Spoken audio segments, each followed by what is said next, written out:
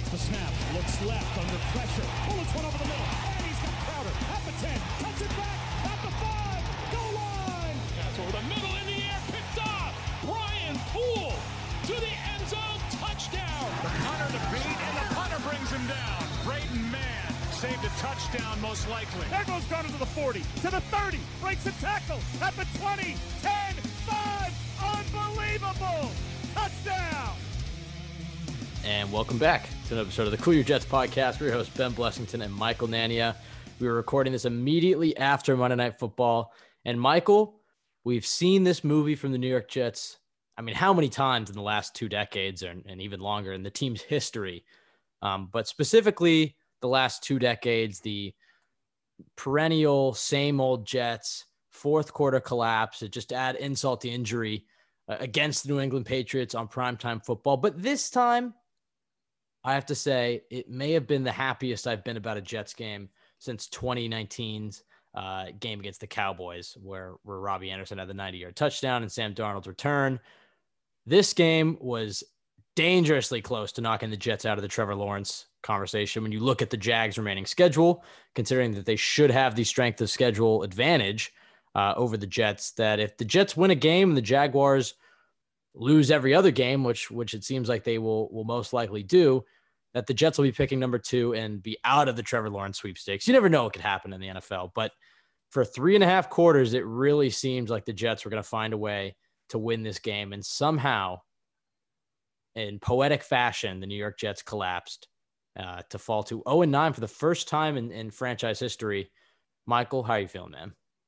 I mean, I'm still on cloud 9 right now. This is, I mean, it's like we're in cloud 0-9. Cloud 0-9. I should. Oh my God, I missed an opportunity there. I missed a golden opportunity. But I mean, we're kind of like in this bizarre world right now. Usually, if the Jets had a game like this where they blew a 10-point fourth quarter lead on primetime against the Patriots, I mean, we'd be so depressed right now. But this is the most invested I've been in a game since the season opener against the Bills last year. I mean, it is just so important for this franchise to get the number 1 pick.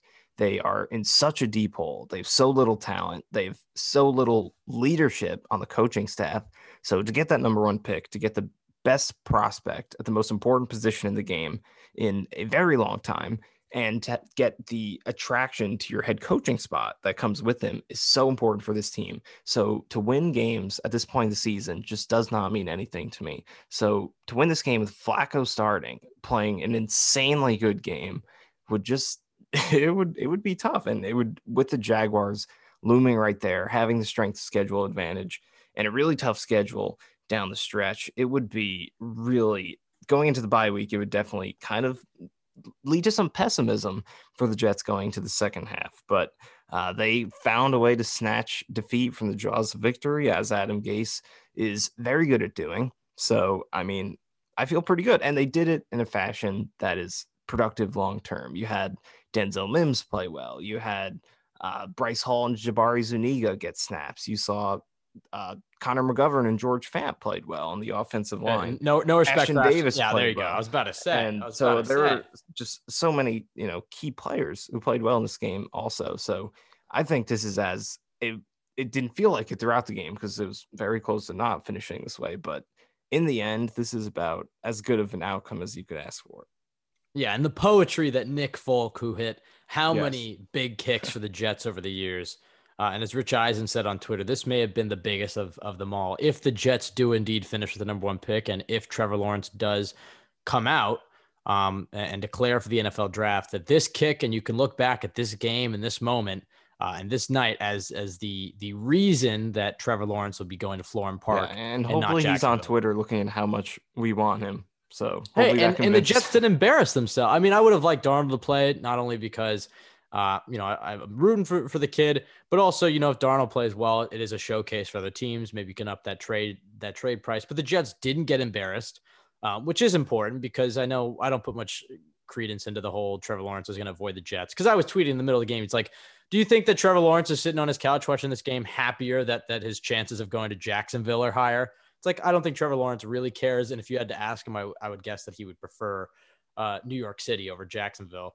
but I guess it's New Jersey, but it's still New York City. I mean, even so, the ownership in Jacksonville isn't exactly and think about all the amount better than the Johnsons. And like the Jets have had plenty of player personnel issues and in-house fighting and problems with management, whatever. But Jacksonville is no better. I mean, they've had more players than the Jets in recent years get drafted and leave and have bitter spats between the owners and Coughlin and that whole mess down there. I mean, the Jaguars are as big, if not a bigger mess than the Jets are.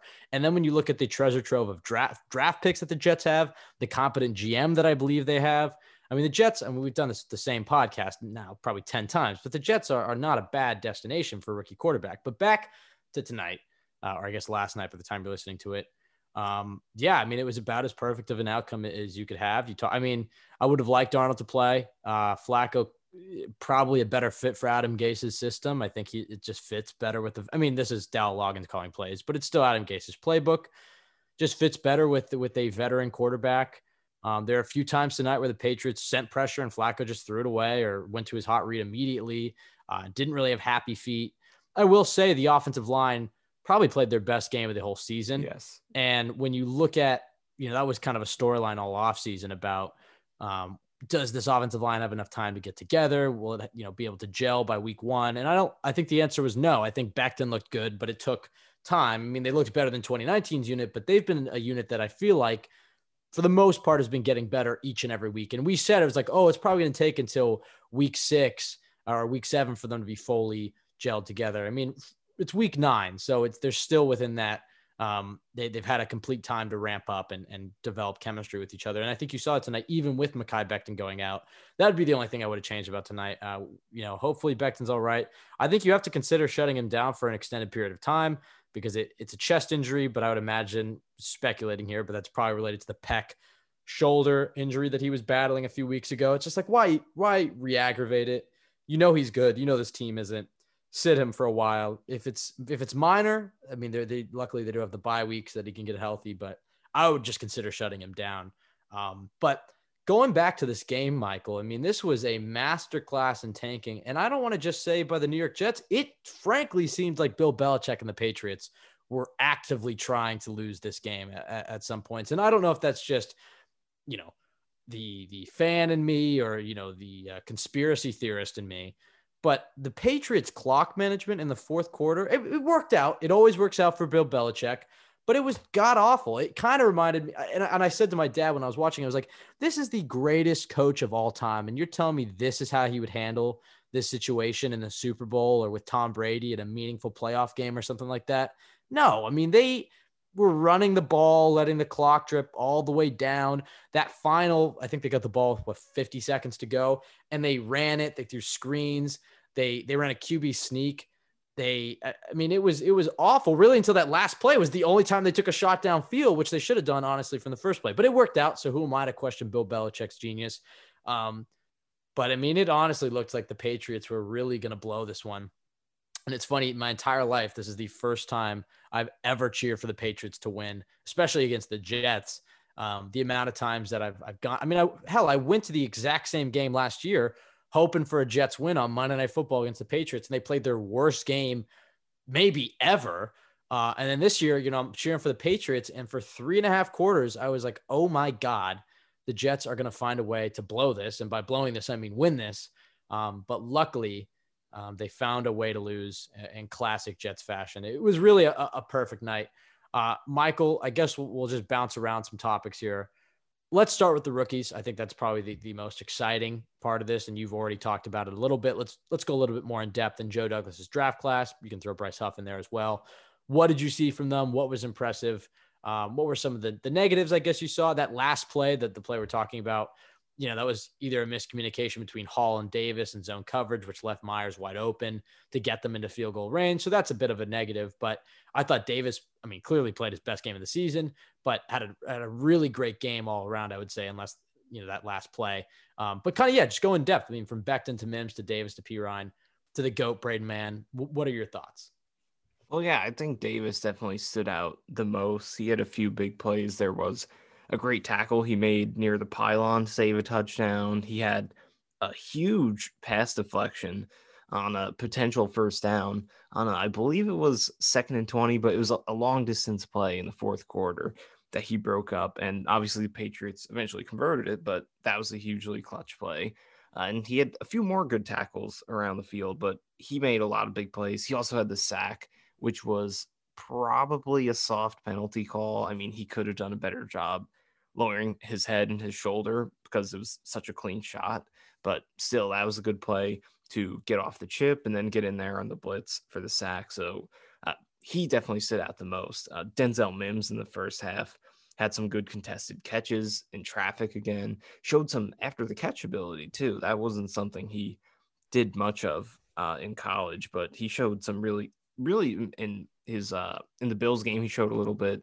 And then in this one as well, he's shown some after the catch ability. So that's promising considering it wasn't a big part of his game when he was at Baylor. So those two guys probably stood out the most. And if they threw to Mims at all in the second half, the Jets might have actually right. held on and won this game. I mean, I think he got 1 or 2 catches, but only one target in the second half. And Perriman obviously statistically had the better game, but it seemed like Mims was the one who was having, a bigger effect, I guess, on the Patriots defense. Just at the start of the game, I guess Flacco's interception was a deep shot for Mims, but it seems like, going into the remaining weeks, he's the guy that you really, I'm pretty confident that he can be a starting receiver for the Jets next year. I think he probably will be, but over the next, what do we have left in this nightmare season? 7 games? Over the next 7 games, I just would like to see more and more Denzel Mims. Just every week, just give him the ball because he looks like a real keeper. Yeah, and I mean it's definitely good to see Perriman play well. He's not your long-term answer, but I mean, going into next season, they have so many holes to fill, and eventually you're probably going to have to fill out some depth. So for him to show he's capable of making big plays in this offense definitely makes him a really good fit as a 4th receiver next year if you can bring him back on a cheap deal. So exactly. Hopefully you can get another number one. You have Crowder locked in the slot. Hopefully Mims is a starter for you, and you can get someone else. But Perriman has depth. This was a good step forward. Look, this was his first good game, so you don't want to get too far ahead of yourself. But he was really good, and this is what the Jets are hoping to get based on what he showed in December of last year. So hopefully he can. Well, I mean, not necessarily hopefully because he's not under contract next season, but if he does continue to play this well, then he's definitely a prime target to be brought back next season. Yeah, I think he's perfect for that receiver 4 role. He's pretty much exactly what you want. He's explosive. He's a good deep threat. If he does it to fill into a starting role, like we saw him do last year in Tampa Bay, he was really effective. The big concerns with him, are staying healthy and being a consistent presence in the game. He has that Robbie Anderson thing. I mean, not all the blame should go on Robbie Anderson, but where they would disappear for periods in a game or maybe even games at a time. So consistency and injury, but he clearly has the talent. He has the speed, and he's shown throughout his career these breakout games where he gets hot, and he has stretches of games where he can put it together. So yeah, I definitely think they should bring him back and then look to target either your late first, your early second, take a receiver there, and then boom, you have 2 super young receivers in Mims, one of the top slot options in the league in Crowder, and then you have an awesome depth guy in Perriman just at your receiving core, and that's ignoring whatever you're going to do at tight end and running back. Yeah, and at running back, you did see, I mean, Frank Gore is still probably getting the ball too much. 12 carries to Perine 6. That's no good. I mean, you definitely have to. I mean, objectively, Frank Gore has been better than Perine this season, but I'm not better enough to warrant how many more carries he's getting. But Perine did have 1 good first down catch and a couple good short yardage conversions. But I would like to see more of Perine. He hasn't been good so far. He really hasn't broken a ton of tackles. His vision has been questionable at times, but I want to see him play. He's barely gotten any playing or as many touches as Gore has so far. So we'd definitely like to see more of him. And then Zuniga and Bryce Hall are getting playing time. They were, mysteriously absent for a long time. Took them quite a few weeks to get onto the field, but now we're finally starting to see them play. Nothing too notable from either of those guys in this game, but they're out there, they're playing. So it seems that we're going to see plenty of them throughout the second half of the season. And Bryce Hall, I feel like he played well because the only thing I remember from him was the 1 holding penalty but I'm pretty sure he played quite a few snaps, and I don't remember him giving up any catches besides that, maybe one or two. But I mean, Austin, Desir were much worse. So that's probably a good sign for Hall, but we'll see what the film and also his snap count, his coverage numbers show throughout the week. But at least those guys are out there and getting playing time, and that's huge for them in the second half of the season. Yeah, I think overall the story of this game is that it was the perfect Nania game, I guess is what I would say, is what you've been talking the last few weeks of, is literally just lose, be competitive, have the rookies play well, you know. And I guess I don't want to say you're the biggest Sam Darnold hater out there. A Sam Darnold hater. But I don't know about that, Michael. The last few weeks would beg to differ, but clearly doesn't make Sam Darnold look that great. That Joe Flacco was able to come in here and have a great performance. I want to get your thoughts on that. Is that due mostly to all three receivers are healthy, the offensive line had a great game, and Flacco's generally just a better fit for Adam Gase's pocket passer offense? Or is there just a legitimate criticism that Joe Flacco is a better quarterback than Sam Darnold? Well, I mean, obviously those things are a part of it. So you had Mims, Crowder, and Perriman. That helps. The offensive line played well, but also Becton was out for the majority of this game, I believe about 3/4.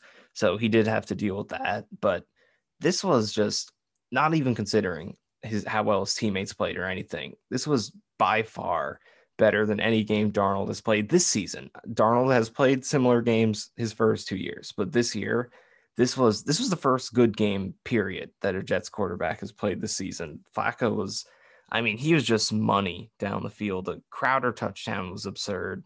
The one touchdown, the first one to Perriman, that was fantastic. And under pressure, there wasn't a lot of pressure, but when it came, he knew where to go. He's getting the ball out quick. He's throwing it away. Obviously, he had the predetermined deep shot interception late in the game, but for the most part, Flacco was really, really good in this game. I mean, ESPN gave him a QBR of 97.0. The perfect rating is 100. So he was really good in this game. And I mean, he's only played 3 games, so it's hard to say he's definitively better than Darnold right now, but this was better by far than any game Darnold has played this season. And, you know, going for, at least based on the body of work we've seen so far, Flacco has been better than him. And again, it's a small sample size, but I mean, Darnold could come back and play well in his next game, but this was a great performance by Flacco, not even considering the supporting cast. I don't think that has to do with it too much because Darnold hasn't played with all 3 of these guys at once, but he has played with Crowder, Perriman, Mims throughout the season, or the last 2 games he had Mims. He's played with Crowder. Last year he had Crowder, Robbie Anderson, Ryan Griffin when he was still good, Le'Veon Bell. So although the offensive line wasn't good last year, obviously, at all, but I don't think that had to do with it too much in this game. Flacco was just playing really well in this one. His throws were just absolute money. So going forward, it's too hard to definitively say he's better than Darnold just because this was one game. He was terrible against the Dolphins and okay against the Cardinals, but this was a really good performance, and I don't think it had to do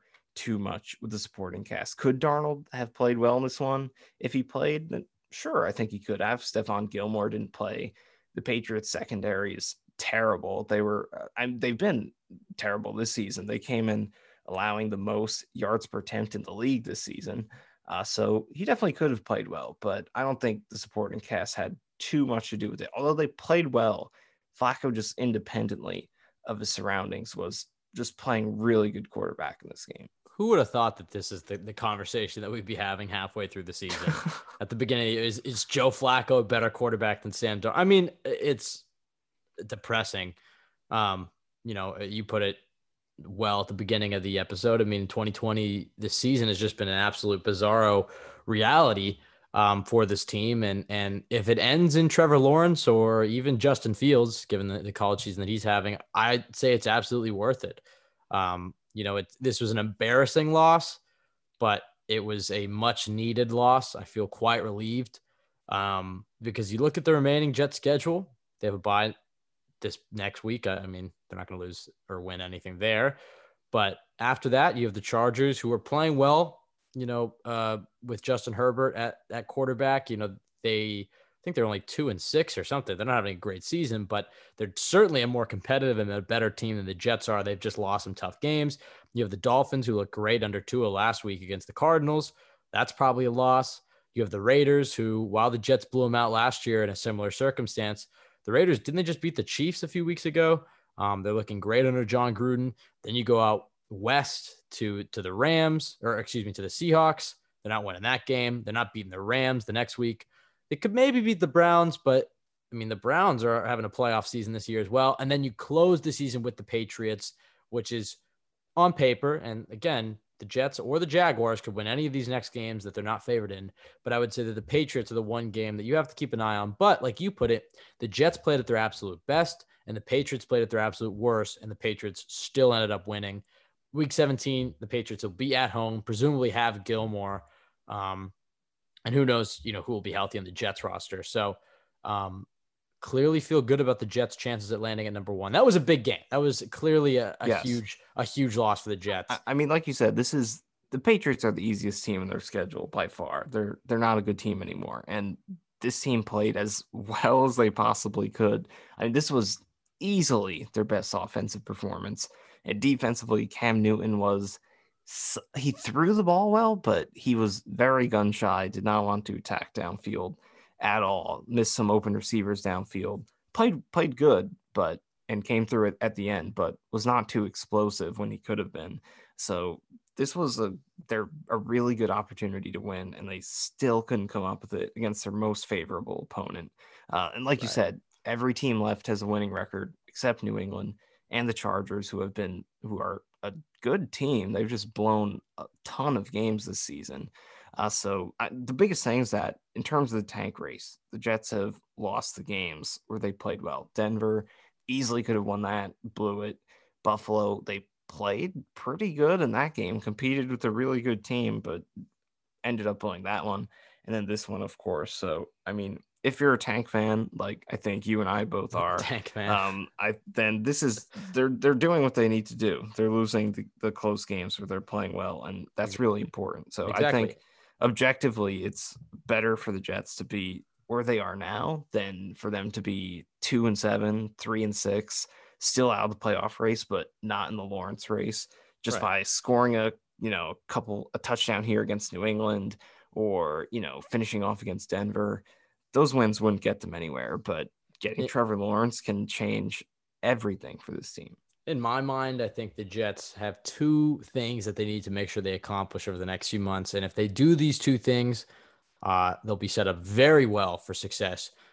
Because before we get into those two things, I think Joe Douglas is proving with this draft class that it's arguably, and the bar is quite low, but arguably the best draft class the Jets have had in years. So I think he can draft. He has a treasure trove of draft picks over the next 2 years, and presumably he'll continue to build on it if he's trading Darnold, or you never know what else could happen in the next few years. He has a boatload of cap space. We've seen that he knows how to manage a team, but these two things are they need to make sure they get that number one pick, which is the easier of the two.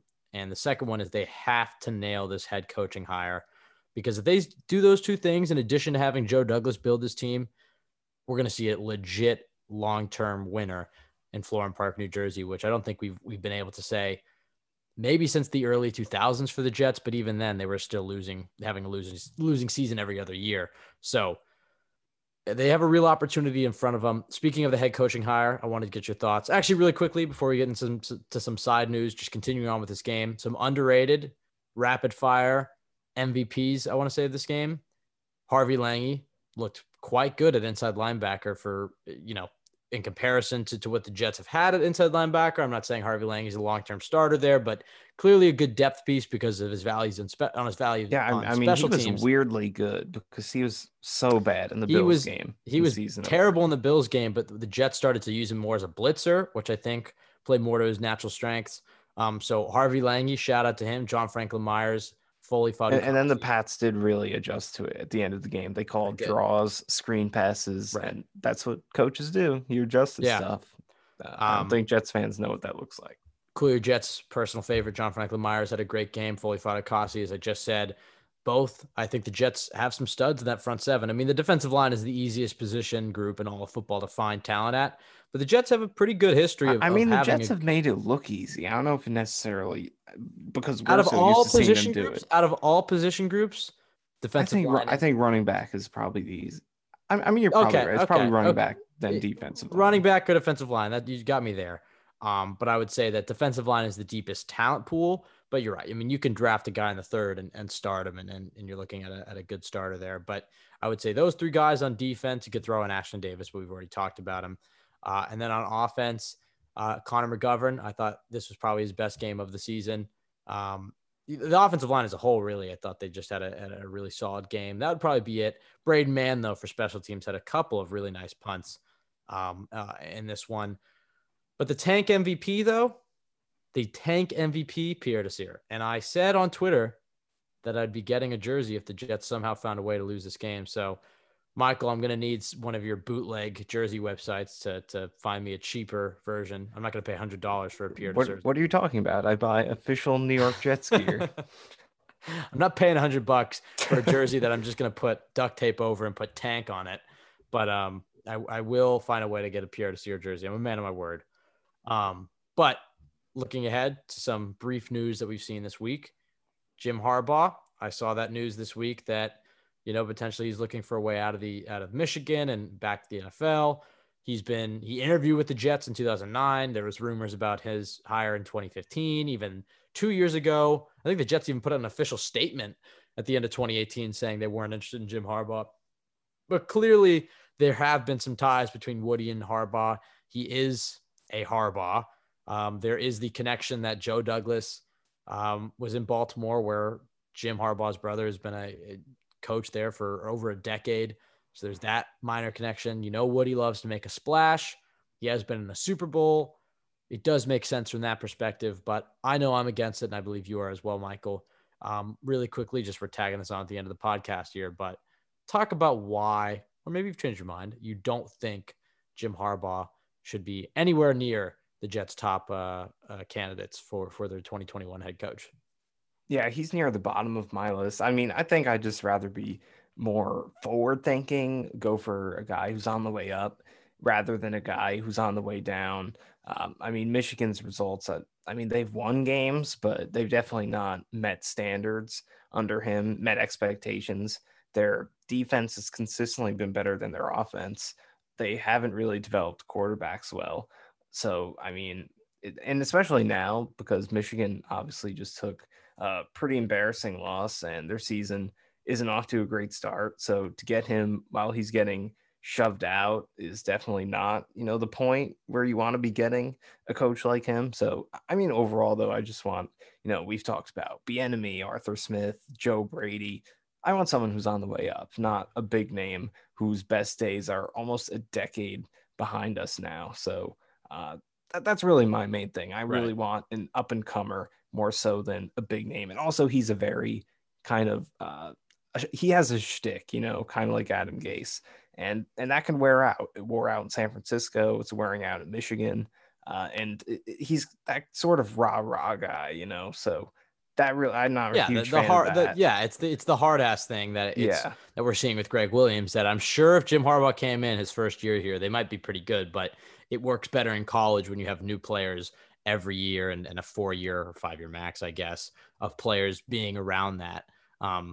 But yeah, I agree. I even used Jim Harbaugh as my example in that Arthur Smith article a few months ago as the type of hire the Jets shouldn't make. Don't have Woody Johnson meddling and hire a big name like that. Let Joe Douglas pick his guy.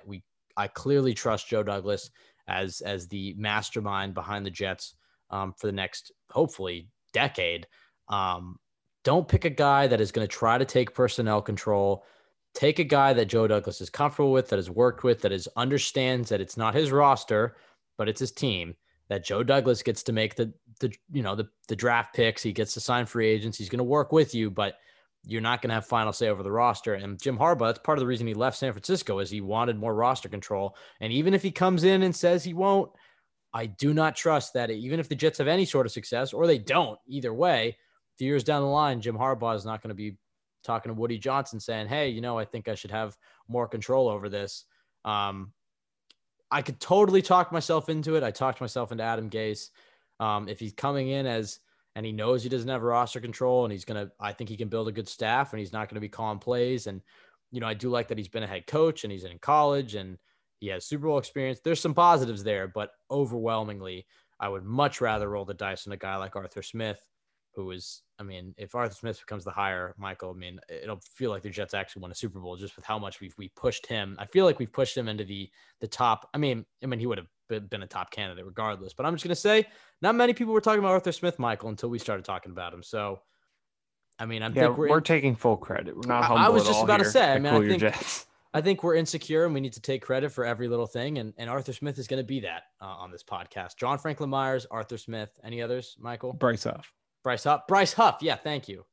We made Bryce Huff by getting him on this podcast. So I don't think he would have even made the team if he didn't come on the podcast. I got to say, Joe Douglas is on his phone way too much during Jets games to not have a Twitter account. He's totally scrolling through Twitter. So you're telling me Joe Douglas didn't see that interview and say, you know what, this is a pretty smart kid. Going to keep him around. I wonder what he is doing on his phone. He's totally looking at Twitter. What is he, emailing people? Text? I guess he could be texting.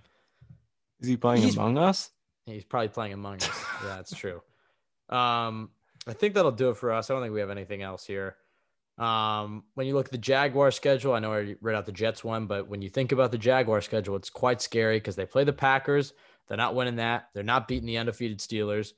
They're probably not beating the Browns, but they are at home. You never know. They have the Vikings on the road. The Vikings are their easiest team in the remaining schedule, but you look at the way Dalvin Cook has been running the last few weeks, that's not happening. Home against King Arthur and the Titans, that's not happening. Against Baltimore, that's not happening. Chicago at home, I could maybe see that if Chicago can fall apart the last few weeks, and then in Indianapolis, probably not happening. So they have a lot of tough games. They did beat the Colts in week 1. They did beat the Colts week 1, but I think that's one of those things where you're not going to sweep them. Maybe you can steal one game, but because, hey, Jake Luton looks pretty good. They almost beat the Texans. If Minshew's been competitive as well. So whoever's at quarterback, maybe they could steal a game against the Browns, the Vikings, or the Bears or something. I think the Browns and Bears are going to end up having losing records by the time they play them. And the same thing for the Jets with the Browns. So I think the Browns will be interesting. I think the Browns are going to be in that playoff competition. I think the Browns might actually make the playoffs, but the Bears. But the thing about the Browns is that they beat the bad teams. It's the good teams they struggle with. So they're probably still a big problem. And they're playing the Jags and exactly. And we're talking about them against the Jags and Jets. I think the Bears are the team that I really think they have a chance to win at. It's at home. It's late in the season. I think that's around. I think the Bears will have collapsed by then and lost quite a few games. So you never know. I think that's going to do it for us. I know I'm going to end this podcast and think of something else I wanted to say, but I'm pretty sure that's it. We will most likely do a mailbag during the bye week, so we'll have that for you next Monday, sticking with the weekly podcast. So when we're done with this treacherous season and we get more towards the coaching hire, obviously, we're going to have a lot of episodes during then, probably previewing each candidate, talking about it.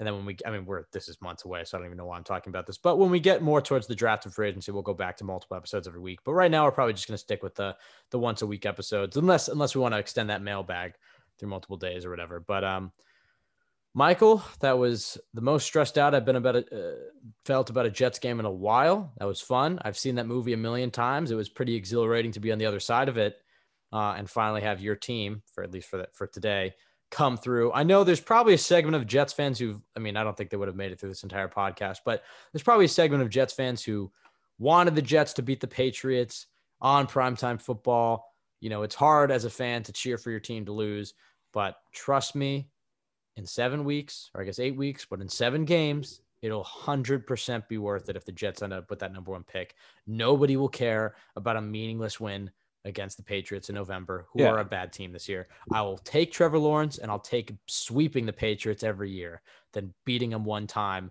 and for a terrible football team. So if you're in any way upset about this win, I know it's embarrassing. I know this team is a joke. They found another way to lose.